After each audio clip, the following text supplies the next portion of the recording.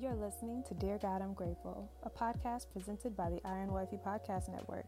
I'm your host, Michaela Robertson, and thank you for joining me for a daily dose of gratitude. Without further ado, let's get into what we're grateful for today. Dear God, I'm grateful for the wisdom of God.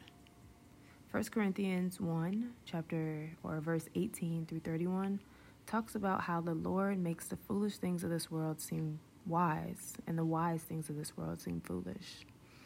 And it actually reads, as the scriptures say, I will destroy the wisdom of the wise and discard the intelligence of the intelligent.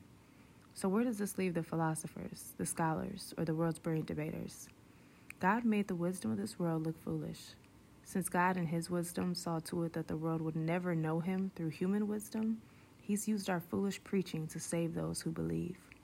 It is foolish to the Jews who ask for signs for heaven, and it is foolish to the Greeks who seek human wisdom. So when we preach that Christ was crucified, the Jews are offended and the Gentiles say it's all nonsense. But to those called by God to salvation, both Jews and Gentiles, Christ is the power of God and the wisdom of God. This foolish plan of God is wiser than the wisest of human plans, and this foolish plan of God is wiser than the wisest of human plans, and God's weakness is stronger than the greatest of human strength. Remember, dear brothers and sisters, that few of you were wise in the world's eyes, or powerful, or wealthy when God called you. Instead, God chose things of this world considered foolish in order to shame those who think they're wise, and he chose things that are powerless to shame those who think they're powerful.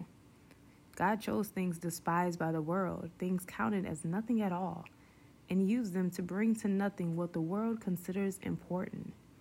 And so as a result, no one can ever boast in the presence of God. God has united you with Christ. For our benefit, God made him to be wisdom itself. Jesus Christ made us right with God. He made us pure and holy, and he freed us from sin. Therefore, as the scriptures say, if you want to boast, boast only about the Lord.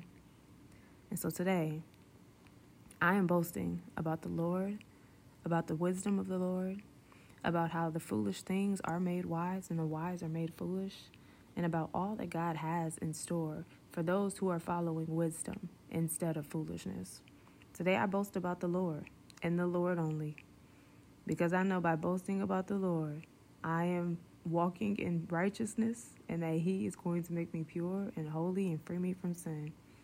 And the best way to do that is to follow in his wisdom. And so today, I am grateful for the wisdom of God. But that concludes today's episode of Dear God, I'm Grateful. And I'll talk to you loves tomorrow in another one. Bye. Thank you so much for listening, and I hope you'll join me here tomorrow. God is good all the time, and all the time I am grateful. God loves you, and so do I. Have a grateful day.